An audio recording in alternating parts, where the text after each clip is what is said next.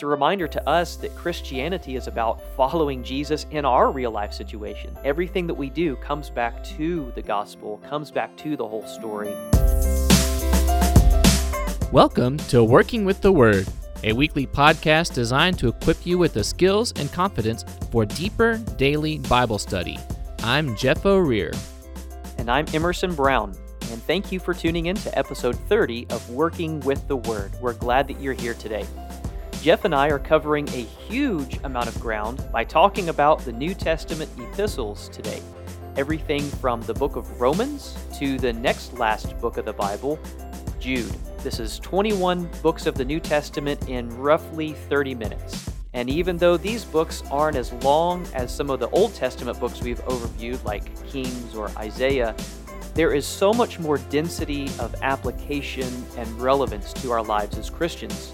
When you think about encouragement or just daily instruction for living, we often go directly to the epistles, and that's what they're there for. But how do they fit into the whole story of the Bible?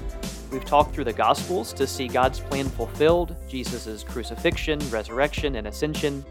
Last week we talked about Acts to see that message proclaimed, but there's more, much more, and that's what we're here to discuss today. So, Jeff, when we talk about epistles, what exactly are we talking about? What do we mean by that? When we use the word epistle, we're simply talking about a letter. We're probably all familiar with writing letters like, "Dear Emerson, have a great day, your friend Jeff," those type of things, right? We've sometimes heard the phrase before that we're reading someone else's mail. So this is stuff that is written to the Ephesians or to the churches in Galatia, to Philemon, to the lady and her elect children, like John talks about. When we see all of these people that are being written to, as we're looking through their mail, we want to think of then about what can we learn from their situation, their context. Something is going on that people like Paul or Jude or James or Peter or whoever the Hebrew writer is have written these letters to address situations or scenarios. In fact, that's the first important point we want to make about these epistles, is that there's always a reason for their being written. Whenever we read one of these New Testament letters, we want to be on the lookout for the why.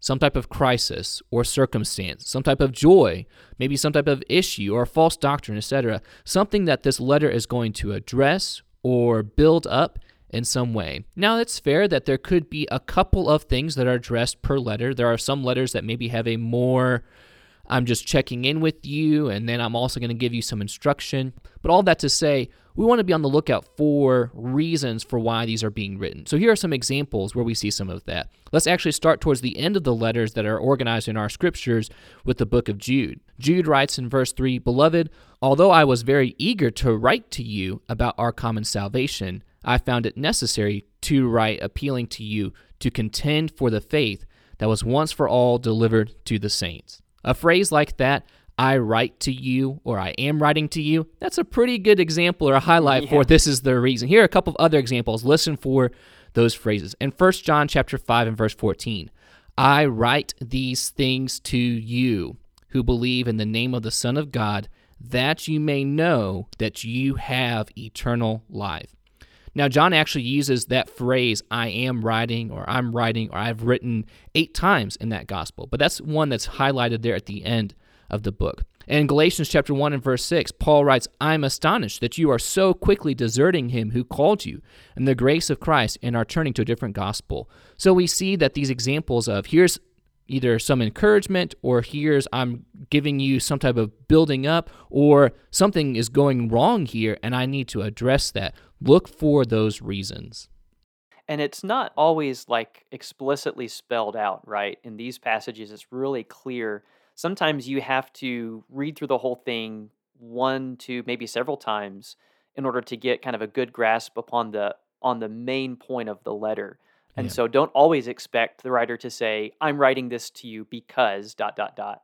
You might have to kind of do some detective work. And that's not to make it sound like it's really hard, but you have to read through the entire letter sometimes to get that sense. You'll have to go from that observation to the interpretation as we're maybe thinking about some of our Bible study methods. That's right.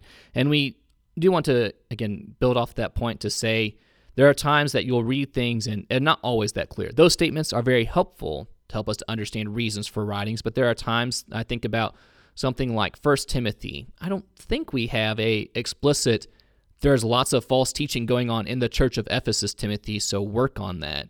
But as you read that letter, you see him talking about the roles of elders and deacons. You see him talking about bad leadership and what needs to be done against bad leadership. So you're putting the pieces together to say something's going on in Ephesus, and Paul is encouraging Timothy, as well as the church there as a whole, as they'll hear that letter, to grow from that particular crisis that's going on in that place. So that's the big thing with the letters. We want to look through these epistles, these letters, look through these people's mail, and try to find the reason.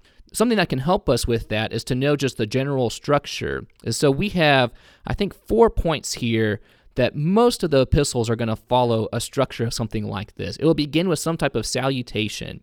A writer is addressed, the audience is known who they're speaking to, usually some reference to the grace and peace of God, and some reference to maybe God and Jesus, to the people share a common salvation or are attached in.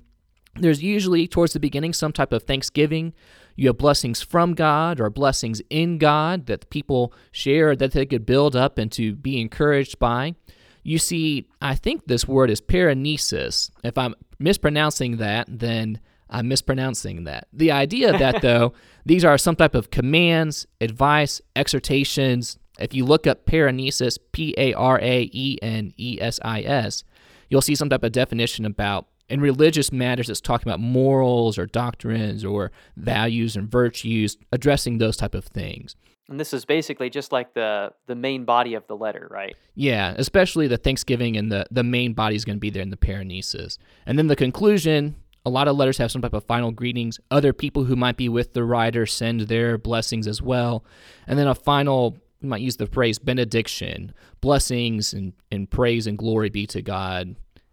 Now, sometimes they will break away from the structure. I mentioned Galatians a second ago. Galatians does not include the typical Thanksgiving section at the beginning, the blessings we have in God. Paul feels the need to immediately get into, this is some false teaching that's going on, and that needs to be addressed. But the reason we want to bring up the structure and the search for that main idea, that main reason for writing, is we want to do our best as we're reading the epistles to follow the flow of the whole letter. We'll talk about more about we might be tempted to maybe to cherry pick. We sometimes need to just follow the flow and look at, how does this section relate to the next section, of this letter. We might think about, it's important to be able to distinguish between these sections and to find that main reason so we can follow the flow of the argument. Argument is not a bad word. It's just a way to talk about how somebody makes their points. I'm making a case for why you need to behave this way, or Paul's making a case about these are the type of things that you need to realize as you have blessings in God. This is going to mean how you walk. So the author is revealing those things, but yet we really know that behind all of that, the Holy Spirit is inspiring these men to tell these things, to make it through these letters, to see what those ideas are.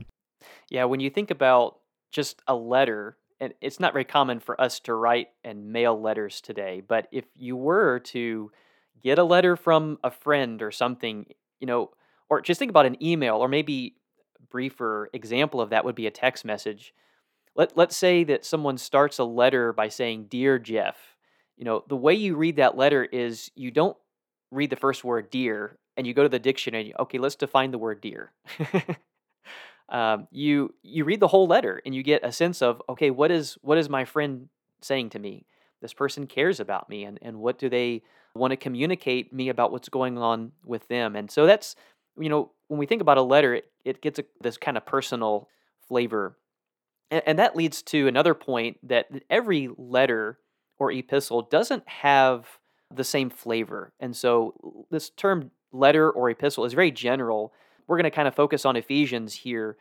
Ephesians is a letter to a church or maybe a group of churches. But you've also got letters that are written to individuals, like 1st and 2nd Timothy, or maybe in a more personal way, Philemon. Right. And you've got letters with very general instructions, like 1 Peter, James. I think Ephesians is a more general letter as well.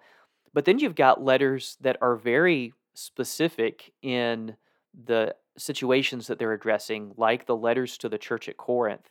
Corinth had a lot of challenges internally, And, Paul wrote directly to those challenges. And of course, there's relevant applications for us today from that. But in order to understand the letters to Corinth, you have to understand what's going on there. And so the way that you'll read Ephesians or Romans is not going to be the same way as you would read, say, First John. John is a very different kind of writing. In fact, John's style is different. And again, this is where we have to kind of put our observation and interpretation and application steps into proper order. You first want to read each letter for its intended purpose. Find that why. Find the circumstances, the reason why it's being written, and then we can make applications based upon the principles taught.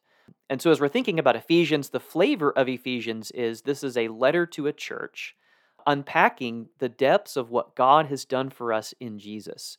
In chapters 1 through 3, it's focused more on the gospel and just explaining in a very detailed way what God has done for us. And then in chapters 4 through 6, he moves to a very practical instruction that applies really to every Christian. No matter what life circumstance you're in, there is something in Ephesians 4 through 6 that applies to you. We have very little details about the church at Ephesus or even about the people that are kind of behind the scenes, but so much in the letter to Ephesus.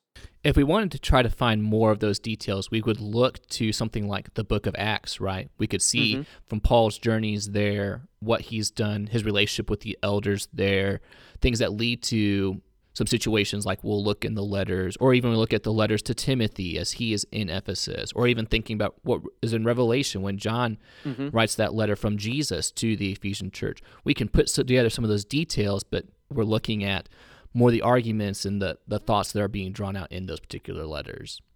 Yeah, it's interesting. When you try to pull all of that together, it's amazing how the Bible fits together that way.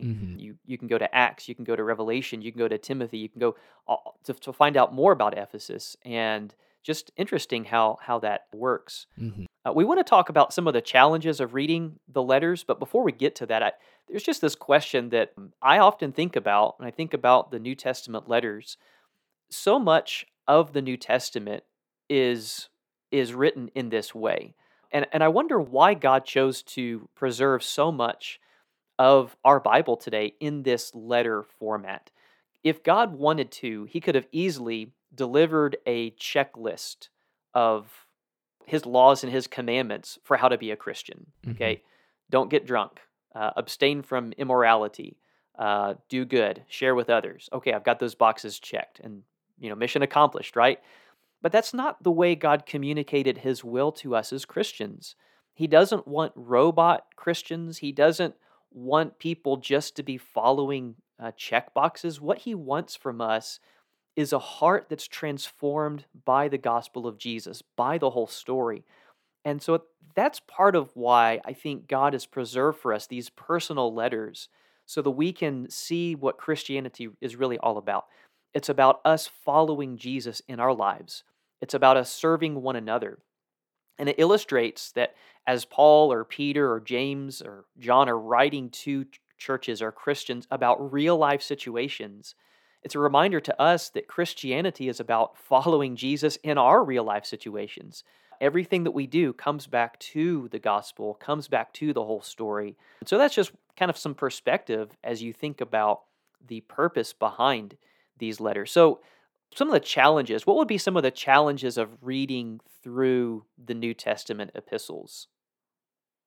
Again, something we talked about a little bit ago was looking at the epistles, and maybe you've been in this scenario before in like a small group discussion or a Bible study. You're going through maybe a paragraph or a chapter or even the rougher version, just a verse at a time. And that can be good to get into more depth there. You shouldn't always be flying at International Space Station level or even, a couple thousand feet plane level. At some point you do need to get to the ground level and you do need to dig deep. But sometimes when we're getting so deep that we're losing the forest for the trees, that's the way we have it in our notes right now. I think that's how you say that phrase. The idea of you're losing the big picture by focusing too much on the details. So again, We're using Ephesians as an example just to help us so we're not having to talk about 21 different books today the whole time. There are times that when we go down rabbit holes, we talk about Ephesians 2:8, and then we talk about Ephesians 2:10, and now it's time to run down the rabbit hole. What does it mean to be created for and to do good works? Those are not bad discussions or bad studies to have in the right context. But as we're thinking about reading these letters and studying these letters, and at times we will want to get down into the dirt. We'll want to be on the ground and survey the positions around us. But we don't want to do that until we've been able to get a good view from sky level to see what is the big picture here of these. So don't get lost in the details before you understand or grasp the big picture. Yeah, I think one thing we've talked about is when we talk about it, maybe getting deeper into the word, not just an overview or a flyover view. It's better to focus our study on a thought for thought or paragraph by paragraph versus a verse by verse, because Yeah. sometimes the verse numbers will break into a sentence or a thought. And so that's helpful even as you're reading to do a flyover, or whether you're digging deep or mining into the scriptures at more of a ground level. It's better to kind of keep the thoughts together, because you mentioned Ephesians 2:8, by grace you have been saved through faith. It's easy for us to clip that out and take it where Paul doesn't take it, or maybe run with it in a way that Paul doesn't mean. Mm-hmm. It's much more helpful to read Ephesians 1 and 2 together to see what exactly, because he defines what he means by grace, and he talks about how this works. And so thinking about this from a big picture, we need to, the details are important, but the details fit together to make this whole picture. Exactly. Another challenge I think that we have is maybe to go along those same lines. It's easy for us to read the epistles, especially the ones that are very heavy in doctrinal teachings.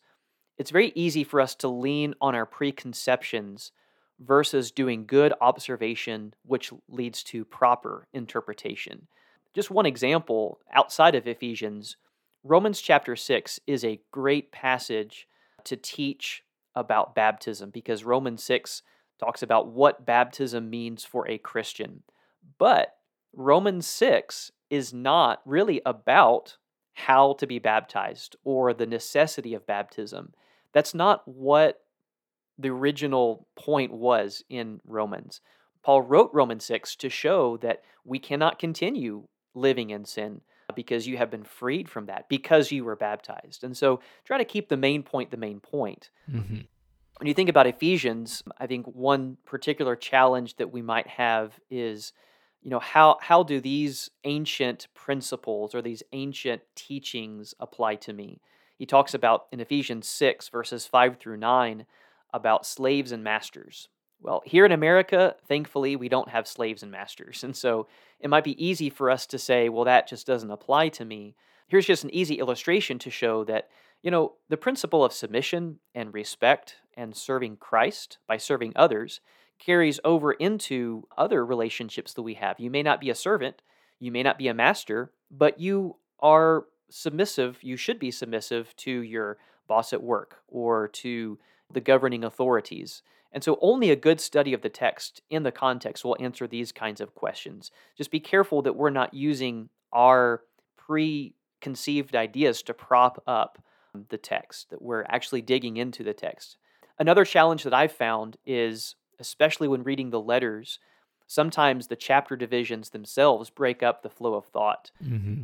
Like Ephesians 5 and 6, the division between those two chapters kind of breaks up the flow. The end of chapter 5, Paul is talking about marriage and how that's kind of the basis for the family and how our marriages need to reflect the gospel and what Christ has done for us.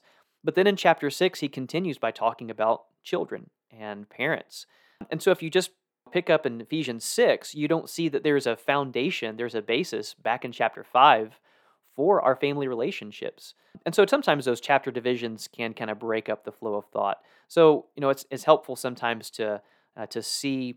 My wife actually has a Bible that has no chapter divisions in it. Mm-hmm. And she really likes it because she's able to just keep reading. And so it's helpful sometimes to, as you're getting an overview, ignore the chapter divisions.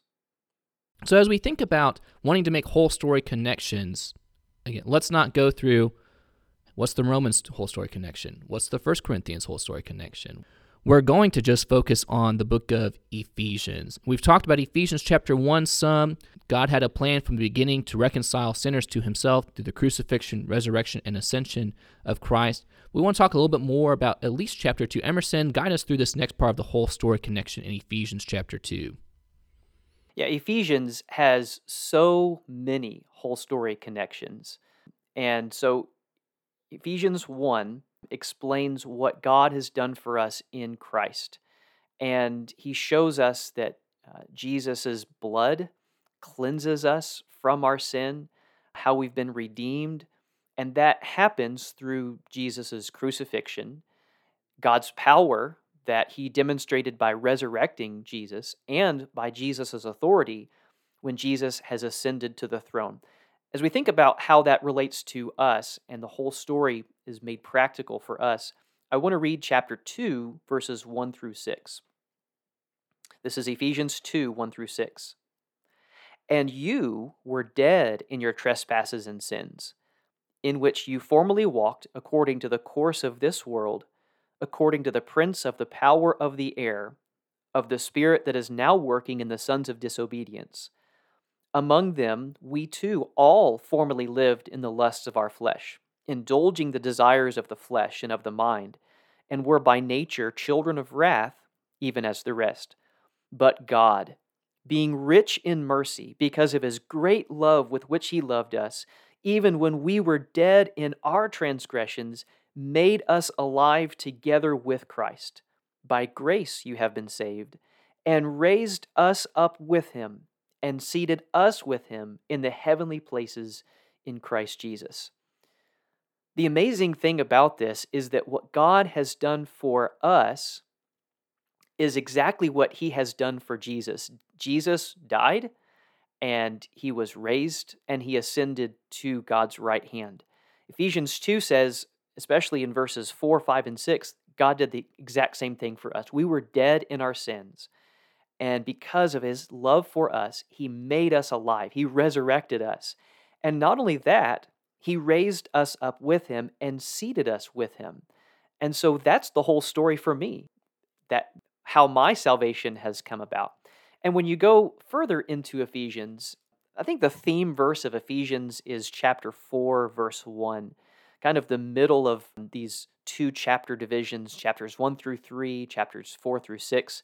Right here in the middle, he says, "Therefore I, the prisoner of the Lord, implore you to walk in a manner worthy of the calling with which you have been called." So he's kind of stitching these two ideas together, what Christ has done for us, and then what we do in honor of Christ. Chapters 1 through 3 is about our calling. Chapters 4 through 6 is about our walking, defining what that means in practical terms. And as he gets into kind of the nitty-gritty of what it means to be a Christian and how we walk worthy of our calling, I like how he, again, puts that in practical terms in Ephesians 4, verse 22 through 24. He says, "In reference to your former manner of life," that would be when we were dead in our sins, "you lay aside the old self, which is being corrupted in accordance with the lusts of deceit." So he says, you no longer live that way because you're dead to that. In verse 24, he says, "Put on the new self, which in the likeness of God has been created in righteousness and holiness of the truth." And so you were dead, you put off that old person. Instead, you put on this new self, which is created in Christ Jesus. And he spells out what that means in practical terms in Ephesians 4. He talks about the church, the unity of the church, the teaching of the church. He talks about our relationships and how we are patient and forgiving. We're compassionate towards one another. He talks about how we walk in light. We don't walk in the darkness like we once did. He talks about worship. He talks about marriage and family and how our work needs to be in service to Christ. At the end of Ephesians, one of my favorite sections, he talks about this battle that we're in as his people, and that we need to put on the armor of God. God equips us to go into battle in Christ, He talks about how prayer is a part of that. So anytime you're reading a New Testament epistle, look for those whole story connections. What has God done for you? What has his grace, what has this whole story of his redemption and his salvation, what does that look like in your life? How do you respond to that in your life? Ephesians tells us that God makes us alive, and he equips us to serve God joyfully and faithfully. So don't just look for the practical applications. Those are important, but look for those practical applications and how they connect to the whole story of the gospel. So Ephesians is one of my favorite letters, if not my favorite letter in the New Testament. Jeff, what would be like your top favorite letter? What's your favorite letter in the New Testament? It would probably be James or First Thessalonians. I've taught those books, and so I've spent a little bit more time with those books than like Second Corinthians or some of the other epistles. A lot of them are good, but if I had to pick, it would be one of those two. James is just a lot of good. You want to grow in your faith. You want to mature based on what Jesus has done for you. This is how you're going to make that happen. And getting ready to teach First Thessalonians again is a lot of good reminders, and just reading that letter over and over again. We often ask people we interview, what's your favorite book of the Bible? And I wasn't sure what your favorite was. Sometimes maybe we need to interview each other at some point. That's right. Maybe so. Now we're finished talking about the epistles, and we're almost done. When we started this series a while ago, I think when we did it with Genesis was the first time we used our to be continued language. I think it was when I referenced Power Rangers. We're seeing some of that. We're still seeing those words show up at the end of our episodes here, to be continued. There's one more New Testament book we have to talk about, the book of Revelation. Well, if you look at Revelation 2 and 3, there are some who classify Revelation as an epistle based on that type of material. Jesus is writing letters to these 7 churches. However, as we get into the meaning of the whole book, we can definitely tell that Revelation does not read very much like Ephesians or even some of John's other writings like 1 John. So what does this final book of the Bible have for us to understand, most importantly, about God's plan from the beginning to reconcile sinners to himself through the crucifixion, resurrection, and ascension of his Son, Jesus Christ? Stay tuned next week, and we'll find out. So as we leave you with our challenge today, we want you to read the whole book of Ephesians. If you've never done this before, we urge you to try it now. Ephesians is pretty easy to read in about 20 to 30 minutes, depending on your reading speed.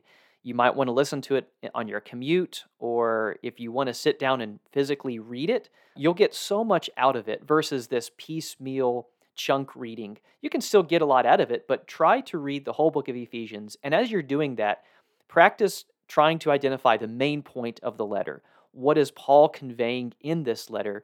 And if you do that, I think you'll come to understand and see more of the whole story here in the book of Ephesians. Thank you for tuning into Working with the Word today. Like we mentioned, we'll finish up our whole story series breakdown episodes by talking about the book of Revelation next week, some stuff about apocalyptic literature. And as we talk about all of that, we'll see how does this final book of the Bible, with all of its signs and images and maybe strange and unusual things, really bring comfort to God's people, to know that He is in control and that His plan will always be fulfilled and that He will always be victorious, and cause us to live through some difficult times and to praise Jesus and look forward to His coming return. Until then, if there are questions or topics or books of the Bible you would like for us to cover in future episodes of Working with the Word, you can find and reach out to us on Facebook and Twitter at Working with the Word, on Instagram at workingwiththeword.podcast, or send us an email to workingwiththewordpodcast@gmail.com. That's all one word, workingwiththewordpodcast@gmail.com. So until next time, may you grow in the grace and knowledge of our Lord and Savior Jesus Christ. To Him be the glory both now and to the day of eternity.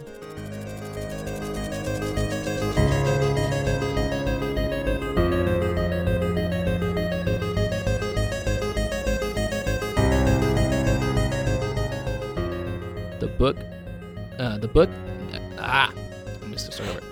There is one more New Testament book, and the book... That doesn't even make any sense. Okay, here we go. There is one more New Testament book, and the last book of the Bible, actually, that we need to talk about.